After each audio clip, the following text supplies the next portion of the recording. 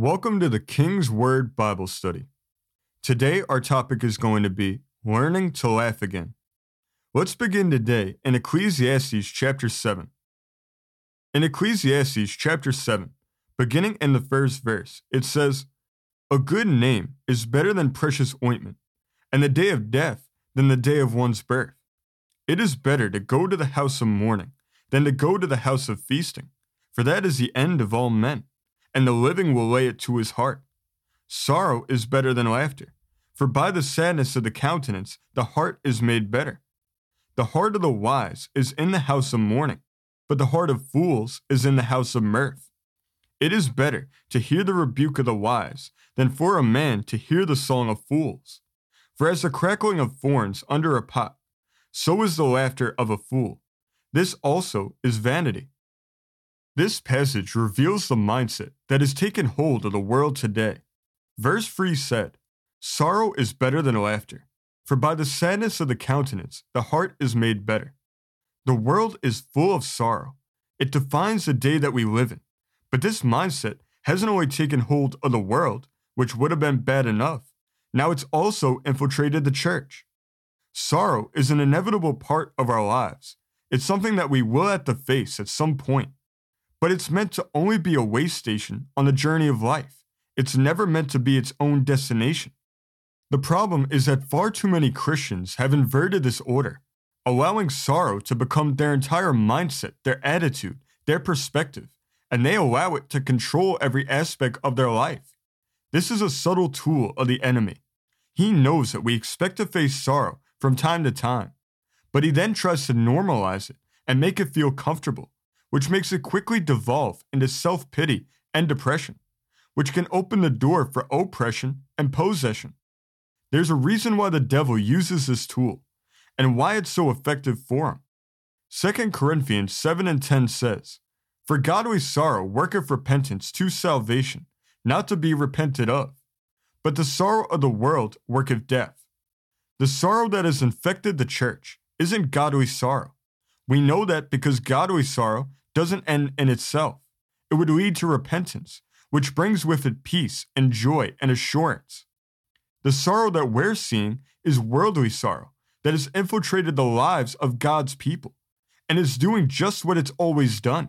It's attempting to bring death, not natural death, but spiritual death. It tries to slowly draw us further and further away from God, while we're conveniently distracted by our bad circumstances or all that's going wrong in our lives. These things steal our peace, our hope, our sense of security, and every other good thing that's meant to be enjoyed and cherished. Sorrow becomes more than a feeling at this point. It becomes a state of being. It becomes a characteristic, which is incredibly dangerous territory for a child of God to be in. We're not called to live in sorrow, and we need to rebuke it when we find it, and tell it that it has no place in our lives. We were meant to have joy. Let's go to Psalm 16. Psalm 16, which is a psalm of Miktam of David. Beginning in the first verse, it says, "Preserve me, O God, for in thee do I put my trust. O my soul, thou hast said unto the Lord, Thou art my Lord, my goodness extendeth not to thee, but to the saints that are in the earth, and to the excellent, in whom is all my delight. Their sorrow shall be multiplied, that hasten after another god. Their drink offerings of blood will I not offer, nor take up their names into my lips. The Lord is the portion of mine inheritance, and of my cup. Thou maintainest my lot. The lines are fallen unto me in pleasant places, yea, I have a goodly heritage. I will bless the Lord, who hath given me counsel. My reins also instruct me in the night seasons. I have set the Lord always before me, because he is at my right hand. I shall not be moved. Therefore my heart is glad, and my glory rejoiceth. My flesh also shall rest in hope. For thou wilt not leave my soul in hell, neither wilt thou suffer thine Holy One to see corruption. Thou wilt show me the path of life. In thy presence is fullness of joy. At thy right hand there are pleasures forevermore." Verse 4 told us, "Their sorrow shall be multiplied, that hasten after another god. Their drink offerings of blood will I not offer, nor take up their names into my lips. Sorrow wasn't designed for us. It's for those who run from and turn from God. We're meant to have and experience joy, and not just a little joy, but the fullness of joy. Verse 11 said, "Thou wilt show me the path of life. In thy presence is fullness of joy. At thy right hand there are pleasures forevermore." John 16:24 says, "Hitherto have ye asked nothing in my name. Ask and ye shall receive, that your joy may be full." We're designed to have the fullness of joy, to have an abundance of it, to be filled to capacity with it. Joy is a fruit of the Spirit. And since we have the Holy Spirit within us, joy should be evident in our lives. Joy should be evident in our homes, at our workplaces, at our schools, and most importantly, it should be evident in our churches. But there are too many churches where joy can't be found because sorrow has taken its place. The power and purpose of our joy can't be underestimated. It draws people to Christ when they see that we, his people, are joyful, happy, and content.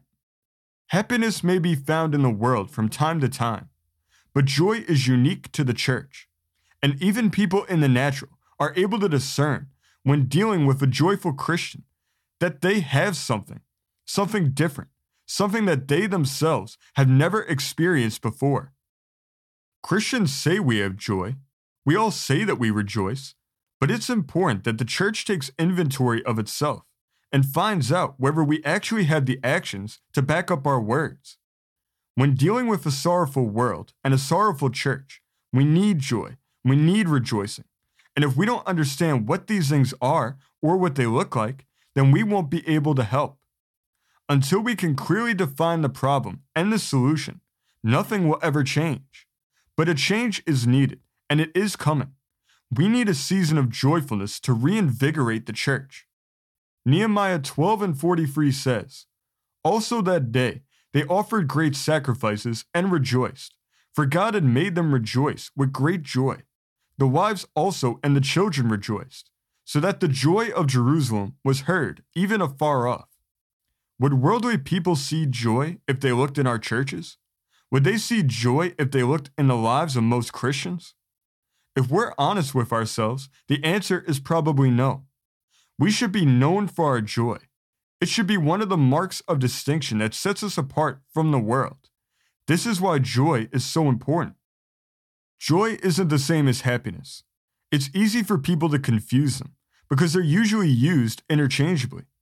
But doing this robs joy of its true meaning and significance, especially as it relates to being a fruit of the Spirit. Happiness is based on conditions. It comes and goes based on our situation or what's going on around us. We're happy when everything's going well, but as soon as things take a turn for the worse, we lose whatever happiness we had. Joy works differently. Joy isn't based on conditions. Like love, it's unconditional. We have it no matter what's going on around us.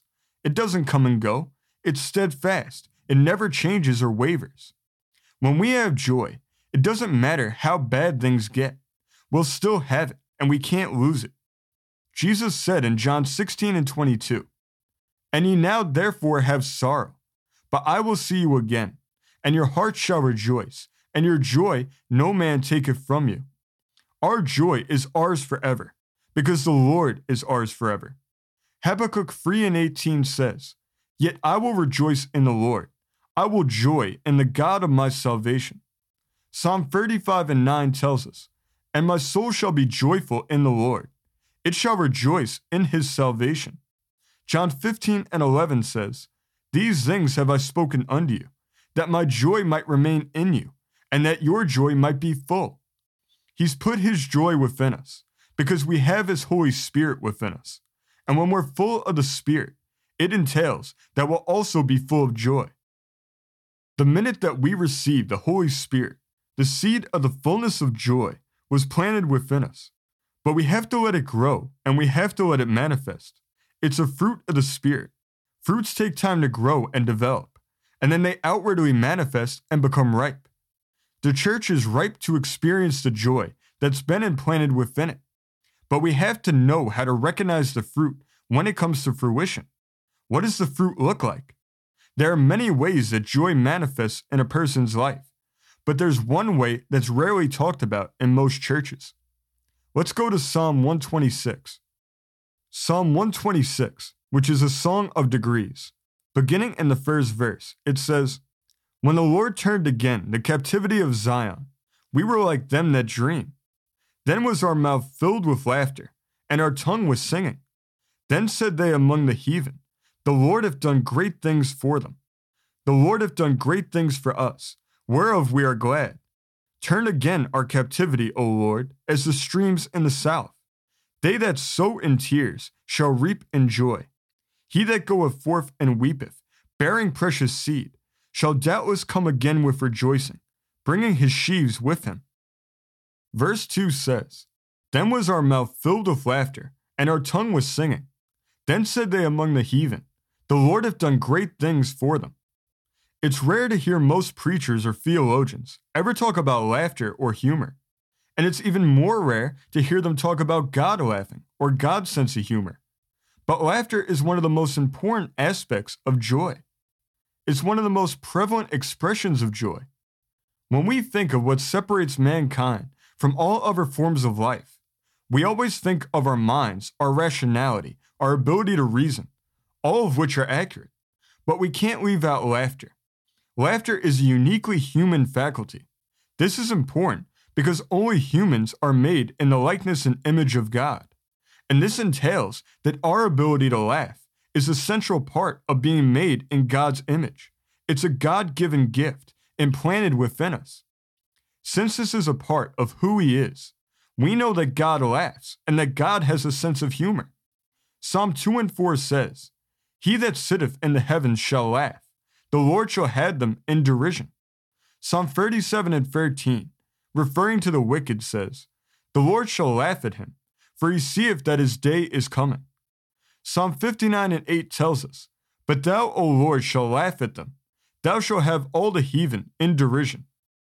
Knowing that the Lord laughs and enjoys humor lets us know that these things are okay. It's a gift that's there for us to enjoy and delight in. But many let it go to waste and squander this gift, giving in to the sorrow of the world and allowing themselves to become so constantly serious that they leave no room for laughter. One major reason why some Christians don't laugh is because they've bought into the lie that God is a mean, angry God that's just waiting to punish them. This idea of God leaves no room for humor, no room for laughter, and worst of all, no room for joy. This leaves an incomplete picture of God because joy and laughter are parts of His character. They're parts of what make Him God. In order to get a better understanding of God, we have to take the time to understand joy and laughter. Ecclesiastes 3 and 4 tells us, "A time to weep and a time to laugh, a time to mourn and a time to dance." Not only is laughter okay, God has a time designed for laughter. Laughter isn't only an enjoyable thing to do. Many times, it's the appropriate response. It's the right thing to do in that moment, because that's a time that God has specifically established to be a time of laughter. We can't miss these moments. We can't miss these opportunities to seize this gift of God. We should take that moment for all that it's worth. Laughter has even been known to have many medical benefits. It stimulates our heart, our muscles, and our lungs. It increases the amount of endorphins released from our brain. It decreases the feeling of pain, and it helps to relieve stress and boost our immune system. This is why Proverbs 17 and 22 tells us, "A merry heart doeth good like a medicine, but a broken spirit drieth the bones." Laughter in many ways is a type of medicine that God has built into us. Pain is real, sorrow is real, but laughter can help alleviate that pain and sorrow because it expresses the joy deep within our spirit, the joy that isn't based on what we see or feel in the natural. We, as the people of God, can't forget the power of laughter. We have to let ourselves learn to laugh again. Many medical researchers have come to the conclusion that children on average laugh up to 300 times a day, while adults on average laugh up to 17 times a day. That's a big discrepancy, and it's very revealing. As life becomes more and more serious, as we start to see problems more clearly, and as we start to see the world for what it really is, it's disenchanting, it's disillusioning, and worst of all, it's disheartening. And the devil uses this knowledge to rob our laughter and our joy from us. Ecclesiastes 1:18 says, "For in much wisdom is much grief, and he that increaseth knowledge increaseth sorrow." The more we learn about this world that we live in, the more sorrow we find. And very subtly and slowly, the amount of times that we laugh decreases further and further until our ability to laugh almost completely disappears without us even noticing. This isn't good, especially for God's people who are meant to have the fullness of joy. Children see the time to laugh and they use it, and we have to start doing the same. Jesus said in Matthew 18:3, "Verily I say unto you, except ye be converted and become as little children, ye shall not enter into the kingdom of heaven." Part of being like a little child is knowing how to laugh. There's a lot of sad, terrible, evil things in this life where laughter definitely isn't right or appropriate. But there are also plenty of absurd, ironic, comical things where laughter is more than right and appropriate. We shouldn't miss these times because the evil temporarily seems to outweigh the good. A good deep laugh can be just the way that God gets our perspective back on the right things. We need to use our wisdom and discernment. Romans 12:15 tells us, "Rejoice with them that do rejoice, and weep with them that weep." One of the greatest devices that the devil uses to steal laughter from God's people is anxiety and worry. When he gets us to worry, he makes us focus on all the wrong things, while we miss what's truly necessary. Worry and joy can't coexist. One is forced to yield to the other. Worrying people don't laugh because they have nothing to laugh at. They just have concern and doubt. Proverbs 31:25 says of the virtuous woman in the New International Version, "She is clothed with strength and dignity. She can laugh at the days to come." The last phrase of this verse is translated in the New Living Translation as, "She laughs without fear of the future." When we have God, there's no reason to be anxious. There's no reason to indulge worries and let them control our minds and hearts. We have to cast our cares on Him, knowing that our future is in His hands and that through Christ, the victory is already ours. When we really understand this, we're free to laugh and rejoice at all times because the war is already won. There's just a few more battles we'll have to fight along the way. Another important aspect of laughter that we have to take note of is how it's directed. There's a difference between laughing at someone and laughing with them. We're called to laugh with those who laugh, not at them. When we laugh with our fellow believers, it's part of edification. It builds them up, it encourages them, and it's part of fellowship when we enjoy each other's company. The only one that we should ever laugh at is the enemy and at his plans and devices, which we know will ultimately fail. Isaiah 14:16, referring to the devil, says, "They that see thee shall narrowly look upon thee, and consider thee, saying, Is this the man that made the earth to tremble, that did shake kingdoms?" When this day comes, we'll laugh, not with the devil, but at him, directing our laughter towards him, seeing him for what he really is. So what do we as believers do when we find so much sorrow in the world, and now also in the church? How do we respond? How do we push back and allow joy to come to the forefront again? We find the answer in the last two verses of Psalm 126, which told us, "They that sow in tears shall reap in joy.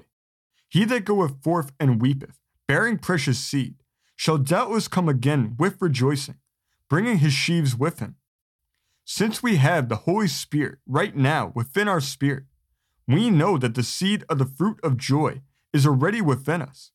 And since the true church is filled with the Holy Spirit, we know that the seed has been implanted in the church. Spiritual seeds, just like any seed in the natural, needs the right conditions and the right environment in order to properly grow.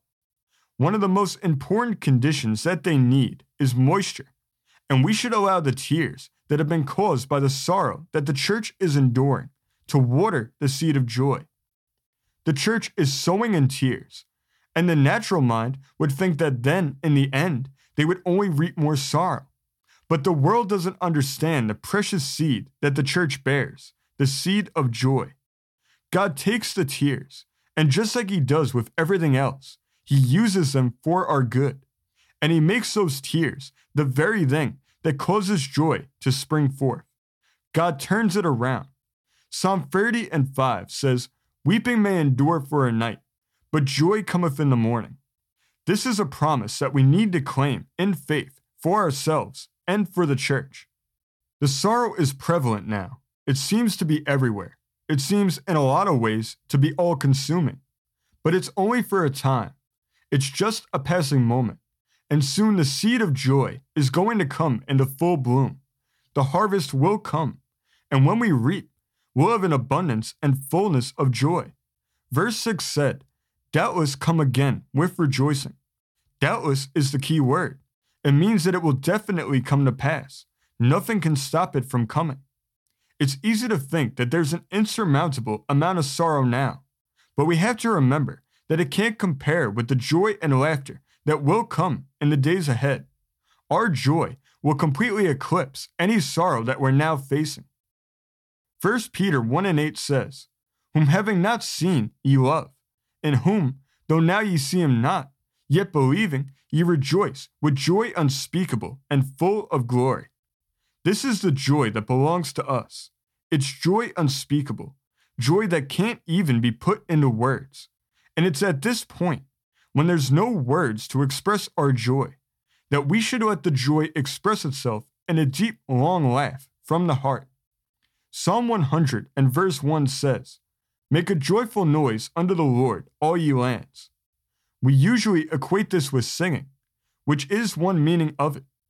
But it's not the only meaning. What's a more joyful noise than laughter? Every time that we have a genuine laugh, we're making a joyful noise unto the Lord. We can't fall for Satan's devices and stop laughing. We have to learn to laugh again. Job 8:21 in the ESV gives us a great promise. It says, "He will yet fill your mouth with laughter and your lips with joyful shouting." Let's claim this promise today.